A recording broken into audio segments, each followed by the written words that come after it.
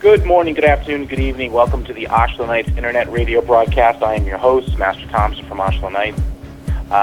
We have a very interesting discussion ready to go today, which is based sort of loosely on some dialogue that we had last week during last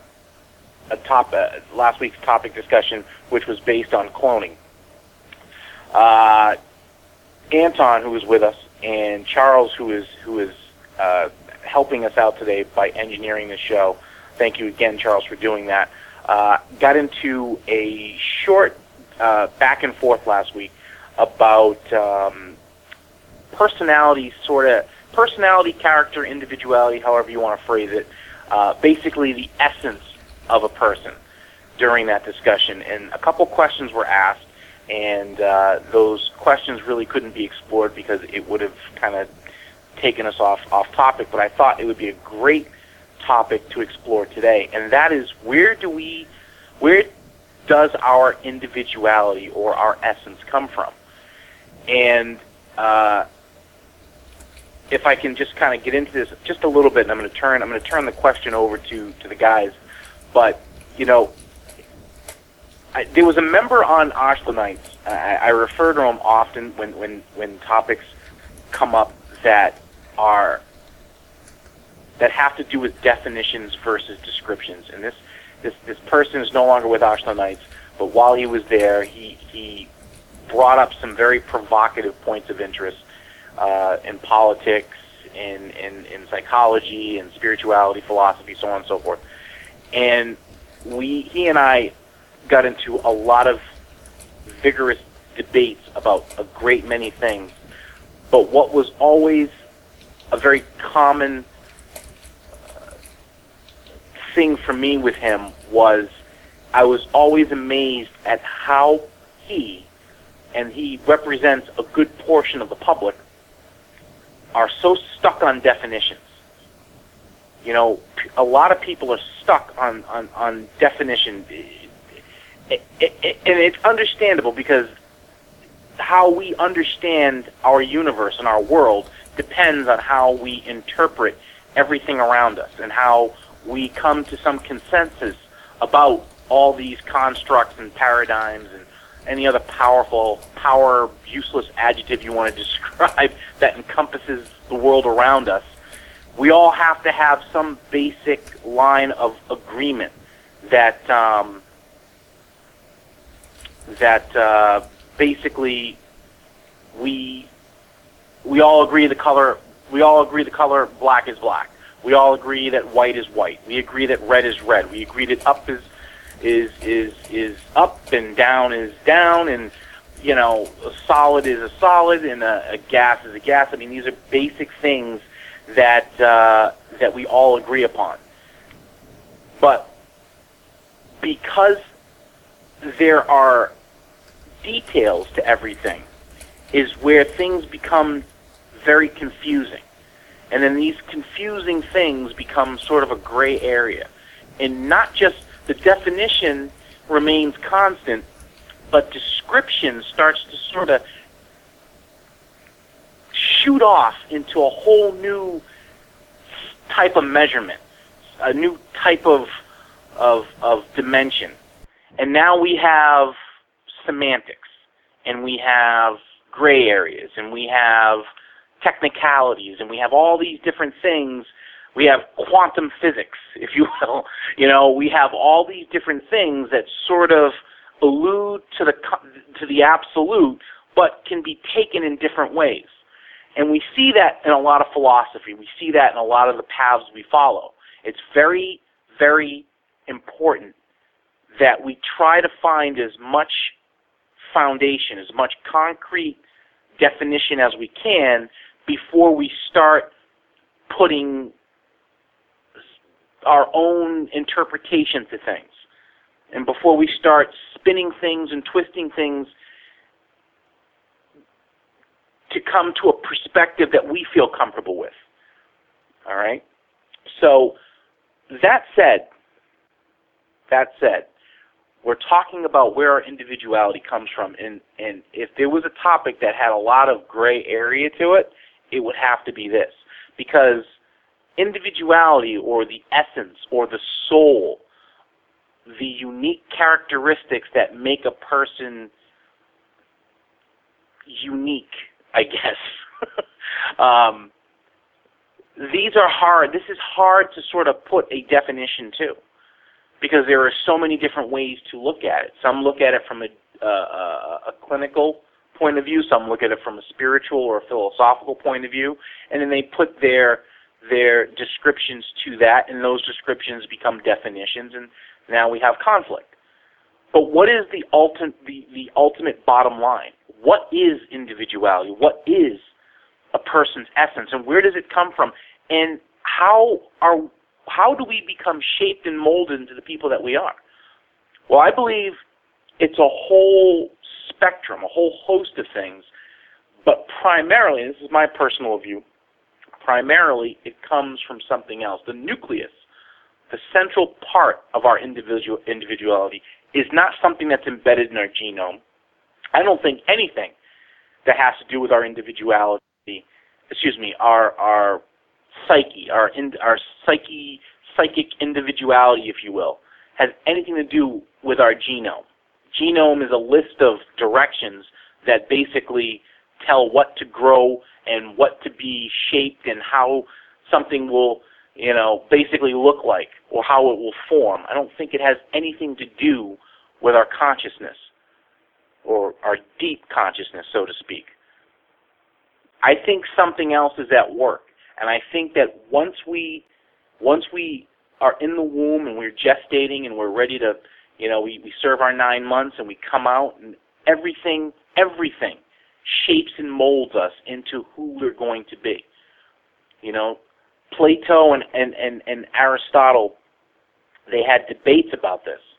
One believed that the human being was a blank slate until he or she was born, and the other one believed that there was some sort of they carried some sort of basic essence with them that would be shaped and molded as they were born and grew and became the person that they were going to be. I personally think that there is some evidence to that. There is. But before we get into that, I want to turn it over to the panel, and I want to start with Anton, because Anton, it was your question that inspired me to have this topic.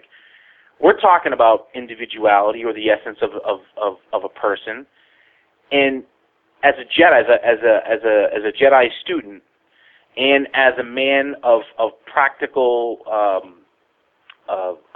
practical being, what is your take on this? Do you believe that we are shaped and molded into the good people, the bad people, the indifferent people, the crazy people, the warm and fuzzy people, the romantic, whatever it is? Or do we carry some essence of that from the force or life force energy, the ether, parallel universes, alternate dimensions, whatever? And we are shaped and molded from birth and throughout our lives into the people we are. What do you think? Well, I would rather go with the latter, but I would also say that we as human beings have a choice to make. Or choices to make in general. We not only are we changed through basic ways the world affects us, but we also make decisions. We choose to do things, to believe things, to think in a certain way, to understand things the way we do. Sure, there are limits to this. I mean, you can't just choose, for instance, to believe anything, because belief, frankly, is not a choice. But you can choose how you act, for instance. Yeah, this is a little narrow question. As for the, the grand question as to where our individuality comes from, yeah, the problem we have is that what do we mean by individuality? What is it that we want to attribute to something else? And it's not a matter of what it actually is, it's just a matter of what do we understand under this label, what do we agree this label means to us. That's what a definition is. We don't find definitions in nature, we make them. Mm-hmm. Which is, well, that will take us into another topic, but that's an excellent point. You're absolutely right. It's the reason why I've always had a problem with definitions. Definitions, I don't want to disavow the fact that we define things, because we need to define things. We live in a world that's three-dimensional. We have... Oh, that isn't it really. That isn't it really. We do make definitions in order to communicate with each other. It's not that the world implies that things are different or separate, but in order to understand what we mean, in order to for our language and our communication to be practical, which, by the way, is an essential part of what the human species would be. I mean, you wouldn't expect anything social to come from something that cannot communicate with the same kind. So that we choose labels and choose to understand certain things under these labels and try to agree on the labels is a result of the necessity to communicate. If we didn't have to talk to other people, we wouldn't care for definitions at all. Well, I kind of see it a different way.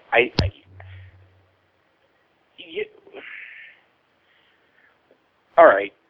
If we had no knowledge of anything outside our world, the planet Earth, all right, I would say, yeah, that's absolutely, that could be true. But because the universe has provided a language that I think any species, whether it's human beings or whatever else could be out there, it's a unifying language that is, we interpret it as math. Somebody else might interpret it as something else. I mean, these things cannot be, that it's how do I want to say this? Like, if we looked at, like, let's take, you and I were, you had made a comment in the chat before this topic about the Jedi Code, okay? I'm going to use that as an example. If we take a line from the Jedi Code, all right, pick one. You can pick any line you want. Let's take the last line. There is no death, there is only the Force. Well, okay, we know what the word death means, because we've all agreed upon what death represents. Death means the end. It's finite. That's the end of it. There is no more biological machinations happening. There's no consciousness. It's done. It's over. Death further goes into sort of a description, okay? Because the definition is a clinical definition. But we also go further. We go into civics, and we go into maybe some aspects of spirituality and religion, definitely, obviously, because we have to reconcile that death. And how do we reconcile that death? Well, we have to prepare that body. We have to put that body in the ground. We have to have a ceremony. We have to have all these different habits and rituals that we go through for the dead. There's also a biological issue, which is more of an emotional thing. We have to reconcile it emotionally, so there are all these different categories that sort of branch off from the agreed upon definition of death, that in their own way can sort of form their own unit that can define death on its own. Death can be an emotional death. Death can be a spiritual death. Death can be, it's not just a biological death. Death can be a mental death. A death can be anything you want it to be, because there are so many key categories that are affected by this, by the aspect of the death. And then when we say there is only the Force. Well, there are a great many different cultures. To Jedi, the Force is the omnipotent, all-present, everlasting force of energy that creates, surrounds, binds, and penetrates, and all that other good stuff. But to a Christian, it could be God. To a Muslim, it's something else. To a Jew, it's something this, and to a Scientologist, it's something else. All right. So now you're going into notions that have become constructs, such as religion and philosophy, so powerful, so heavy, so measurable, that now when you take the concept of death and you relate it to something that we've given weight to. There was never ever anything that existed before. Let me be careful here, and I don't mean to offend anybody's religion, but I'm speaking from just my own sentiment here. But before human beings arrived on the scene, and we perceived, and we started to innovate, and we started to push forward and grow and thrive, we had to create all these different things to help explain and help rationalize the universe and the world around us. Before that, I want to say there was really no consciousness understanding of the divine. So, but what was present was death and destruction, planets forming, heavenly bodies morphing into bigger heavenly bodies. This essence, this has always been the constant. Life and death and destruction, death, destruction, creation, and growth. And then the circle goes on and on and on. This has always been a constant. And not just on the level of creation, but in the level of the universe, but in life. Life mimics that of creation, that of the universe. So that definition is secured. But now we've given so much weight, so much mass to these other things, these other notions. They're not notions anymore. The idea of a God is not just an idea anymore. To 96% of people on the earth, they believe in something bigger. They've given momentum to an idea. And when you take death and you relate it to something that can't be defined, it becomes something entirely different. So when we look at consciousness, Anton, you're asking me where the 96. When I give the floor back to you, I'll get you the statistic. We have it on our website. When we relate death, and when we take individuality, which is something that I look at on the same level as the Force, because it can't be defined, but it can be categorized in under so many prime headings, like spirituality, like consciousness, the psyche, however, the other aspects of our world that we use to. And it's very hard to come to a place where, like you said, how do you agree upon what the essence of a person is? How do you agree? Is it a soul? Is it the brain? Is it the genome? What is it? And I think before we try to scratch the surface and say, okay, well, this is where individuality comes from, we have to understand where that spark comes from. Charles, what do you think? Do you think that spark, a piece of that spark, or some portion of it comes with us when we're born, or is it something that is developed in the womb, outside the womb, and we become who we are because we're shaped and molded based on the experiences of life? Well, I'd say a bit of both, to be honest. And what I mean by that is if you believe that there's a divine spark that is interacting with you, that is a part of your physical makeup in some sense, some interconnection to a higher power, then it is being influenced as it is influencing. That is to say, if the divine spark is what makes me get back up, it also learns when it's time to sit down. It also learns when it's time to not push. It gains as much as it gives, if that makes any sense. If there's a guiding force, that exists within a person, then the method by which we interpret and understand that guiding force is molded and shaped as well. To give an example, because examples are nice, and this is only one case of it. This is as far from scientific proof as you can get because it's one case in an uncontrolled environment.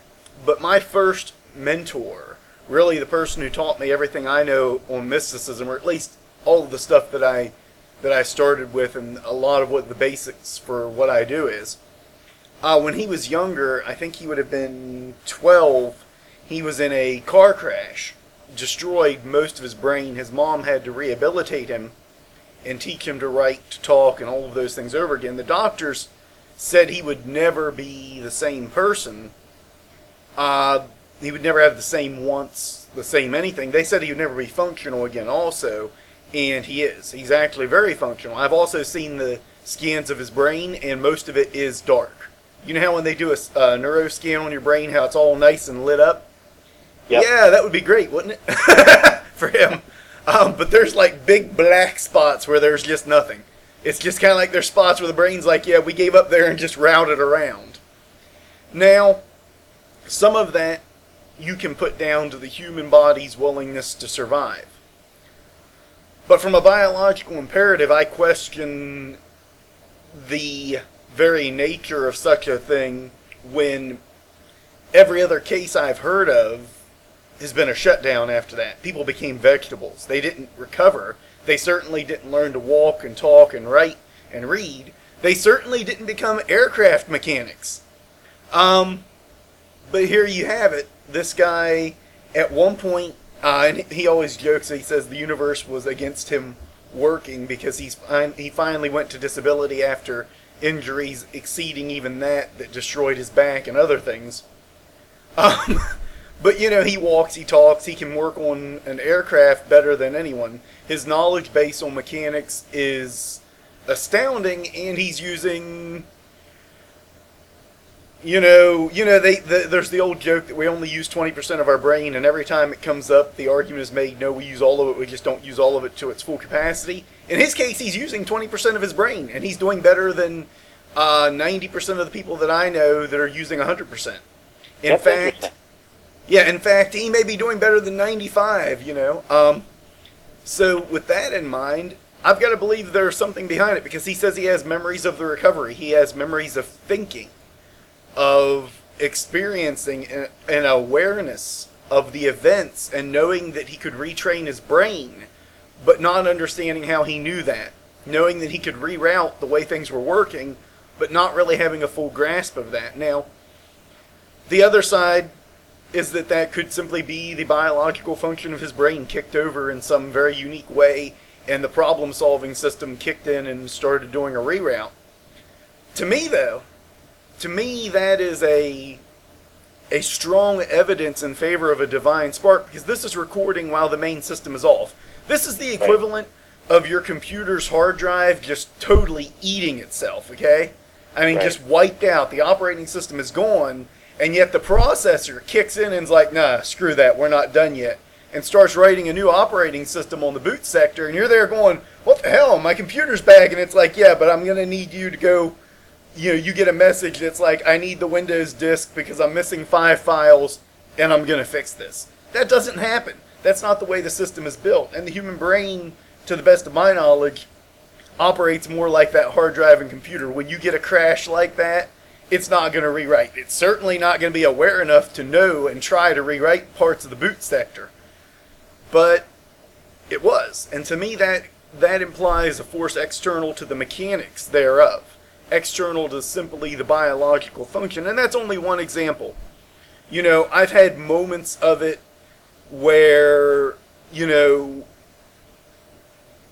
best example I can give is dead stone drunk.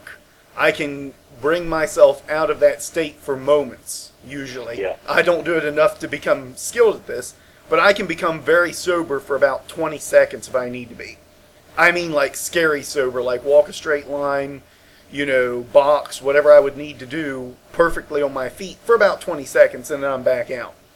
There's something that exists that I've worked with that goes beyond the biological functioning system that allows me to cut things out, to walk Right. on torn tendons when the pain signal says it can't, to do things that just defy reason. And to me, that says something more than the mechanics, and that gets into the concept of the individual. And I would say the individual is in part that something. You call it a soul, you can call it God, you can call it the Force, whatever you want to call it. That's something that exists that I'm connected to, that is driving the bus. It's also being influenced, though. You know, if I have memory that seeps into this, if I have experience that feeds back into this, then I cannot disconnect this body, these hands, you know. And I really wish we had video sometimes, because I'm like flexing my hands as I say this to prove a point, and I know no one can see that. But you know, these hands, this body, the muscles, all of these things are connected to that then, and it's receiving input. It's receiving an understanding on a very base level that goes beyond the animal monkey brain and is being stored. Now, that's also in conflict with whatever the animal monkey brain is receiving, because it's got its own imperative.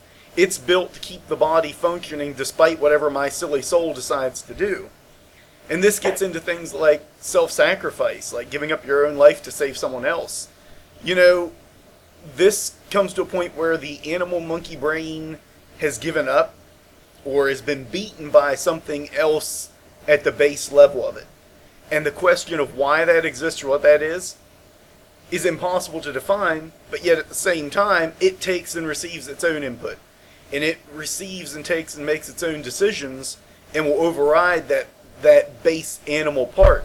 Now, is that something in the brain? Is that something ethereal that cannot be touched upon by our current sciences?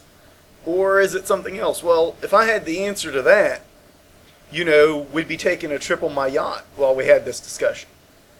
But I don't have the answer to that. What I have is a really firm standing belief from experience that whatever that is, it's very much connected to the body, but separate from the body, that it continues even in spite of a body's own wills and wants, and thereby in spite of the body's own death. Okay. Anton, your thoughts? Well, yeah, especially on the first case with Charles Pimenta. And I believe we've spoken of this before. I mean, basically what this shows is it doesn't show anything actually. We just have an event that is occurring, that is not occurring, at least to my knowledge, quite frequently. So we have at least a rare event, if not even a unique event. And to jump from that to to some, magical divine intervention is basically an argument from ignorance fallacy. It's a God of the gaps application. You don't know how this happened, you don't know it could even happen, so therefore magic did it. Okay. And yeah. All right. Well, let me put this out there. You know, I've never been a pet owner, but I've seen, I've been to kennels. I've been to people's, my friends' houses where their dogs have had, litters of puppies, and I can't quite remember ever being present when the puppies are coming out, but I've been there a day after the puppies were born, and a litter of puppies is an average of 6, 7, 8, I don't know, because I remember at least more than 7 puppies in this kennel. And what struck me was the personalities of these puppies. Already out of the gate, the puppies, some were really energetic, some were kind of close to the mom, some were, you know what I mean, like some. I just remember seeing different personalities in the puppies. Now, my brother and sister, another example, my brother and sister, they're fraternal twins, okay? So, it's a whole different thing. One's a boy, one's a girl. Obviously, gender, environment, nature versus nurture, all these different things. As I said in the beginning of my segment, there's a whole host of things that play into the idea of the notion of individuality. All right. Well, I shouldn't say notion. It's true. People are individuals. Period. Okay. But where that essence comes from, there's a whole host that goes into that mixture. All right. Genetic directives. Obviously, if you're born with a shorter leg, if you have one nipple, if you have a cleft palate, if you have a dimple in your chin, if one eye is blue and one eye is brown, these things obviously are going to have some impact on your personality. All right, you're not going to fit in with the majority of people around you. You're going to look different. Where you're born, how you're born, if there are complications. There's a whole host of things that go into shaping and molding a person's personality. But what I find interesting, and I can't escape this, is on day one, there's a personality. Some babies cry. Most babies cry. Some babies don't. Some babies recognize their mother right off the bat. There's a whole, you can look this stuff up. There's websites devoted to the interesting things that newborns do upon birth that just defy reason, that go beyond clinical understanding. Excuse me. How so? Well, I don't have any of these things in front of me. But I'm just thinking. Okay, so we have like newborn babies, and they behave differently. Of course, absolutely. Have you ever watched? There's TV shows on Lifetime. They even have shows devoted to this stuff. I'm in the gym at 3:00 in the morning, and I'm looking at, unfortunately, if I can't get the treadmill with Sports Center in front of me, I've got to look at. There's a TV network. It's not Lifetime. It's one of these. You know what I'm talking about. It's one of these programs that they're devoted to like hospital rooms and stuff like that. Well, they have one that's newborns, and they've got the closed caption thing. And I'll never forget one. There was something that the baby did. The baby immediately recognized its mother, and it did something that the doctors and the nurses were absolutely floored. It floored them. I can't remember what it was. I just remember looking up going, wow, that's something, huh? Boy, I said to myself, proof positive that there is something that comes with us. Now, what the size of that something is, Anton, I don't know. I don't know if it's the... And we're at the beginning again. If we say that the differences that, between the behaviors of babies or, especially such unique cases are... that which we define as personality, basically differences between people. Well, all right. So then we could say, okay, the personality comes with birth already, if not even before that. Okay, let me. Yeah. Oh, I'm sorry. Go ahead. No, you continue. And the thing is, this entire notion, it collapses. It falls together the moment we decide to attach something else to the label, and that's a frequent problem with labels that are so ill-defined, so vague. Yeah, I would agree with that. But let me come at you from what I think might be, and I don't want to say your angle because I don't want to define your angle as anything other than what your angle is. I don't know what it is in your mind, but let's take away philosophy. Let's take away spirituality. Let's take away the magic. Let's take away all that, supernatural shit, right? Let's talk about behavior. Let's approach individuality from a behavioral point of view, okay? Because that's clinical, yeah? That's clinical, and that's defined, and that's reasonable, okay? So if we were to interpret individuality from a behavioral perspective. Now, let's make this easy.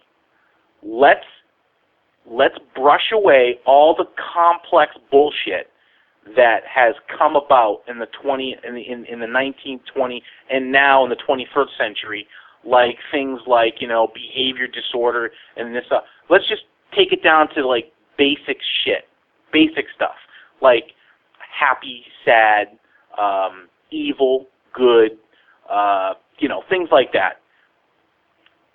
A newborn, we have a newborn, okay?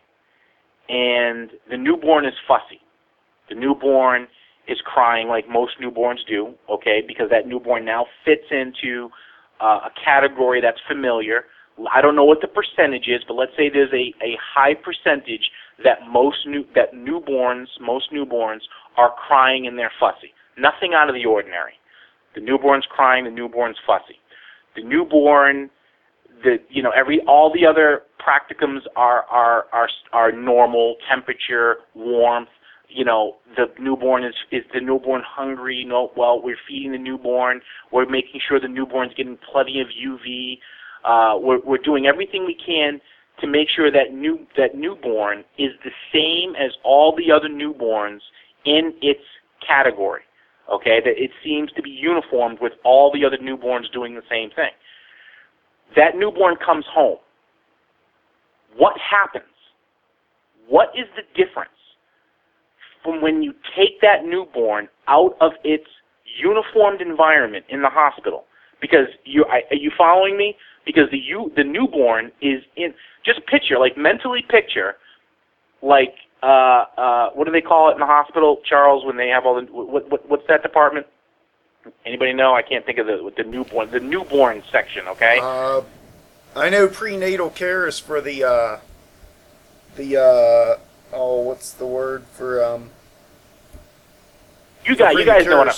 Yeah, you guys know what I'm talking about. For prematures, it's prenatal care, so it would be oh yeah, I know what you're saying now. Postnatal or something. Yeah, some shit like that. All right. So picture a big room, guys. A big room. Picture like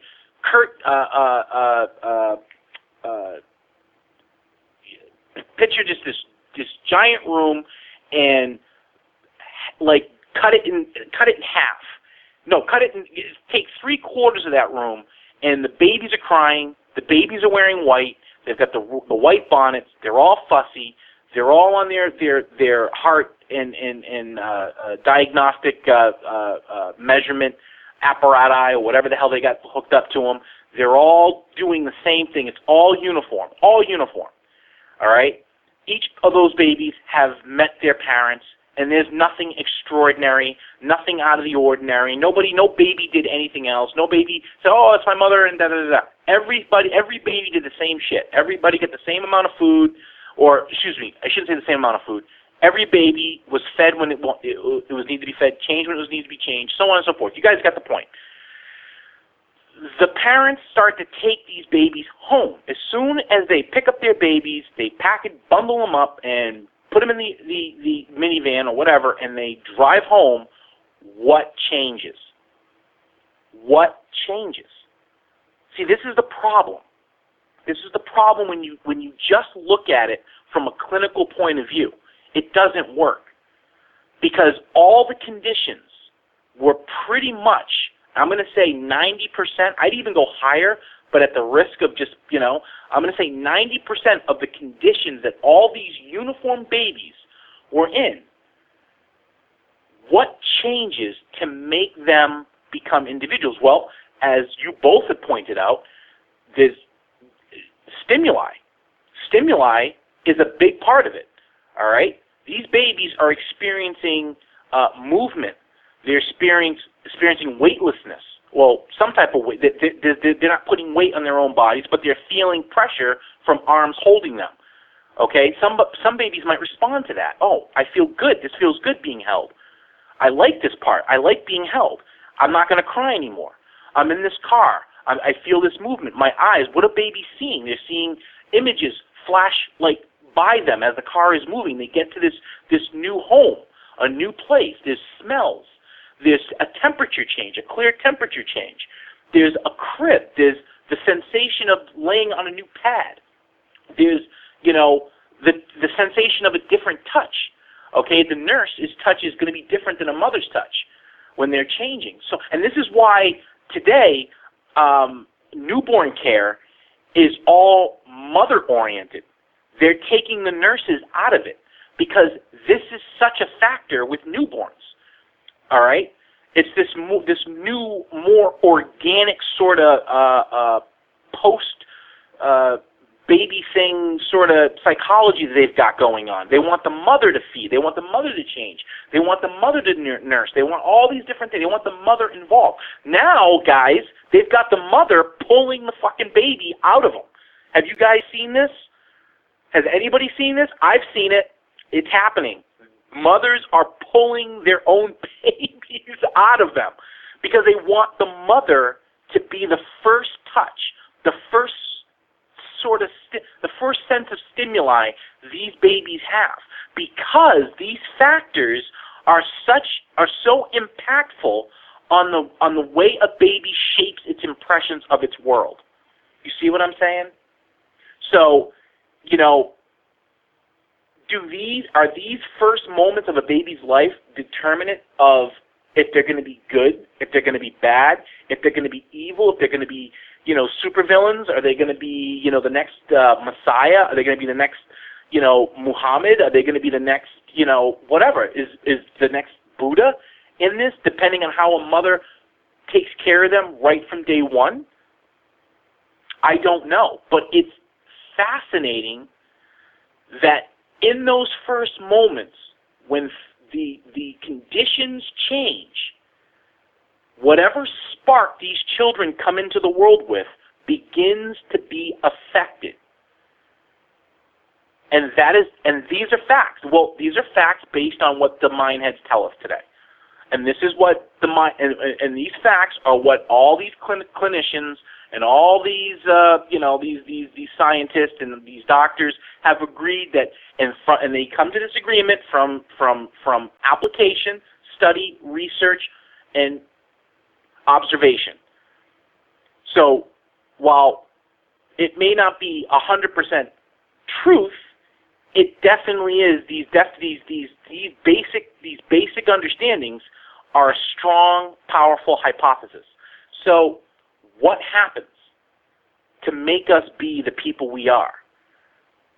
Can it only be how our environments shape and mold us? Can it be that certain spark that we're all coming into the world with is predisposition toward certain things? I believe so. I do. I don't think Aristotle was correct when he said we all come in as was it Aristotle or one of those guys? They said that we come in as blank slates. I don't believe that. There's no way. Two twins. You brought this up last week, Anton. Two twins. When you have two identical twins, their genome is completely 100% identical with maybe 0.01% differential. There might be a birthmark or something somewhere. There might be, a shorter something. There might be, something might be off in some way. All right? But they're not the same personalities. They're brought home in the same van. They're nursed the same way until they start to show individuality. You may not feed this one at the same time as the other. You may not hold this one the same as the other one because the other one probably doesn't want to be held. You're going to do things completely different, and they're going to grow up completely different, which is what was last week's topic about Orphan Black. You've got 9 different clones with 9 different personalities. So there's got to be something more than just the clinical that defines us as individuals. It has to be something more. No, Anton? Well, I mean, we could of course say that every child that develops beyond that, what one would be expecting in a certain environment, and it doesn't have to be a child. We could take something simpler. Anything that goes beyond that which you would expect under the circumstances is a testimony to that there is something more Now, if whether there's something more is in fact clinical, physical, and we just happen to not have observed it properly or not having paid attention, or whether it is indeed something supernatural, we cannot tell even the difference between those two. Okay, I can go with that. I just want to point out the irony is never lost when we're in these discussions and the church bells are ringing behind you. When we're talking about things like there's got to be something more or something less, and there's the church bells going off in Anton's back. Well, it's 1 o'clock, and I think this is a great topic. You can continue this topic online on our website. If you go to our philosophy and spirituality section of our board, there's some interesting the topics in there, and I posted an article that I found in research of this topic that I found actually sort of put some perspective into this question. Before we go, Charles, I want to give you the last word. If there's anything you want to say lastly on this topic. I would just say that, and we talked about this a little bit in text, people are going to polarize on this topic, regardless of what we say, regardless of how we say it, because what it is people are going to go to the view that suits them best. At the end of the day, I could make a really good case that any view formed on this is a view formed out of ignorance, because it's such a complex system. Yeah. We're not talking about, even the example I used with the hard drive and processor, that's a very, very simple system. When you take and break that thing down to its microcircuitry, I can map that sucker for you. It'll take several books worth of pictures to do it, but it can be done. And I can map that sucker down to a degree that, given maybe 20 years, even a novice individual could understand how that processor, the hard drive, and all of that works to its finite detail. And I can't do that with the human body, the genome, the thought processes, and the events in that person's life, or even how that can interrelate between events in the environment, weather patterns. You're talking about a living being in a complex ecosystem. You can't map that stuff out. You just can't. And when you look at that, any view formed is a view formed out of comfort, whether it's a view for or against the concept of a soul, because it's comfortable to address the idea. When you address it with any level of certainty to yourself, you're doing that for comfort's sake. And that's just, the final word that you asked for. All right, that's a good final word. A great show. I think next week, Anton was in the chat room earlier with me for a moment before the show, and we were talking about the Jedi Code. I know we've talked about the Jedi Code, ad nauseum on so many different forms and so many different perspectives, but what we haven't done with the Jedi Code, which Anton just sort of gave me the idea for, is try to make it better. Try to make it non-paradoxical, if we can. Try to take the conflict out of it. Maybe try to redefine it. Reshape it. Derek, Master Thompson, I've got to say, there is no conflict. So I think we're going to give that a shot next week. Anton, you just you're like my talk show muse these last couple of weeks. Thank you very much. But before we go, Charles, do you have any announcements for this week, your show? I don't know what's going on with my show this week. I may be taking the week off. I haven't quite decided yet. Okay. I've got a lot of topics I want to cover, but I've also got a sore throat from sparring earlier, as funny as that's going to sound. So I don't know if we're going to be hitting on anything. And also, we still have the Soul Sword guided meditation up, and I might want to give that another week of exposure, because it is such an advanced and yet such a baseline technique. It's one of those things that if you learn it and can master it, you can master anything within mysticism. Really, honestly, if you can take the tools to use the Soul Sword to the point where you could call out that essence while holding an actual, boken or something like that in sparring and see the improvement in it, if you can get to that point, there's nothing beyond you in mysticism. At least nothing beyond what can be done. You're not going to shoot lightning out your ass or fire out your eyes, and if you do, you'll be William Wallace and you can lead us all to freedom. All right, sounds good. All right. So next week we're going to shoot for reshaping, remolding, redefining, retooling the Jedi Code. Let's just leave it at that, retooling. Anton's correcting me here. No, I know that you didn't say that, Anton. I said that. So we're going to approach that and see if we can have some fun with it. And it won't be an Ashla Knights topic, but it will be an internet radio topic, so we'll go with that. Charles, thank you again. And Anton, always a pleasure. Guys, have a wonderful week. Thank you so much for tuning in, everyone, and we'll see you next week. Take care. Bye-bye.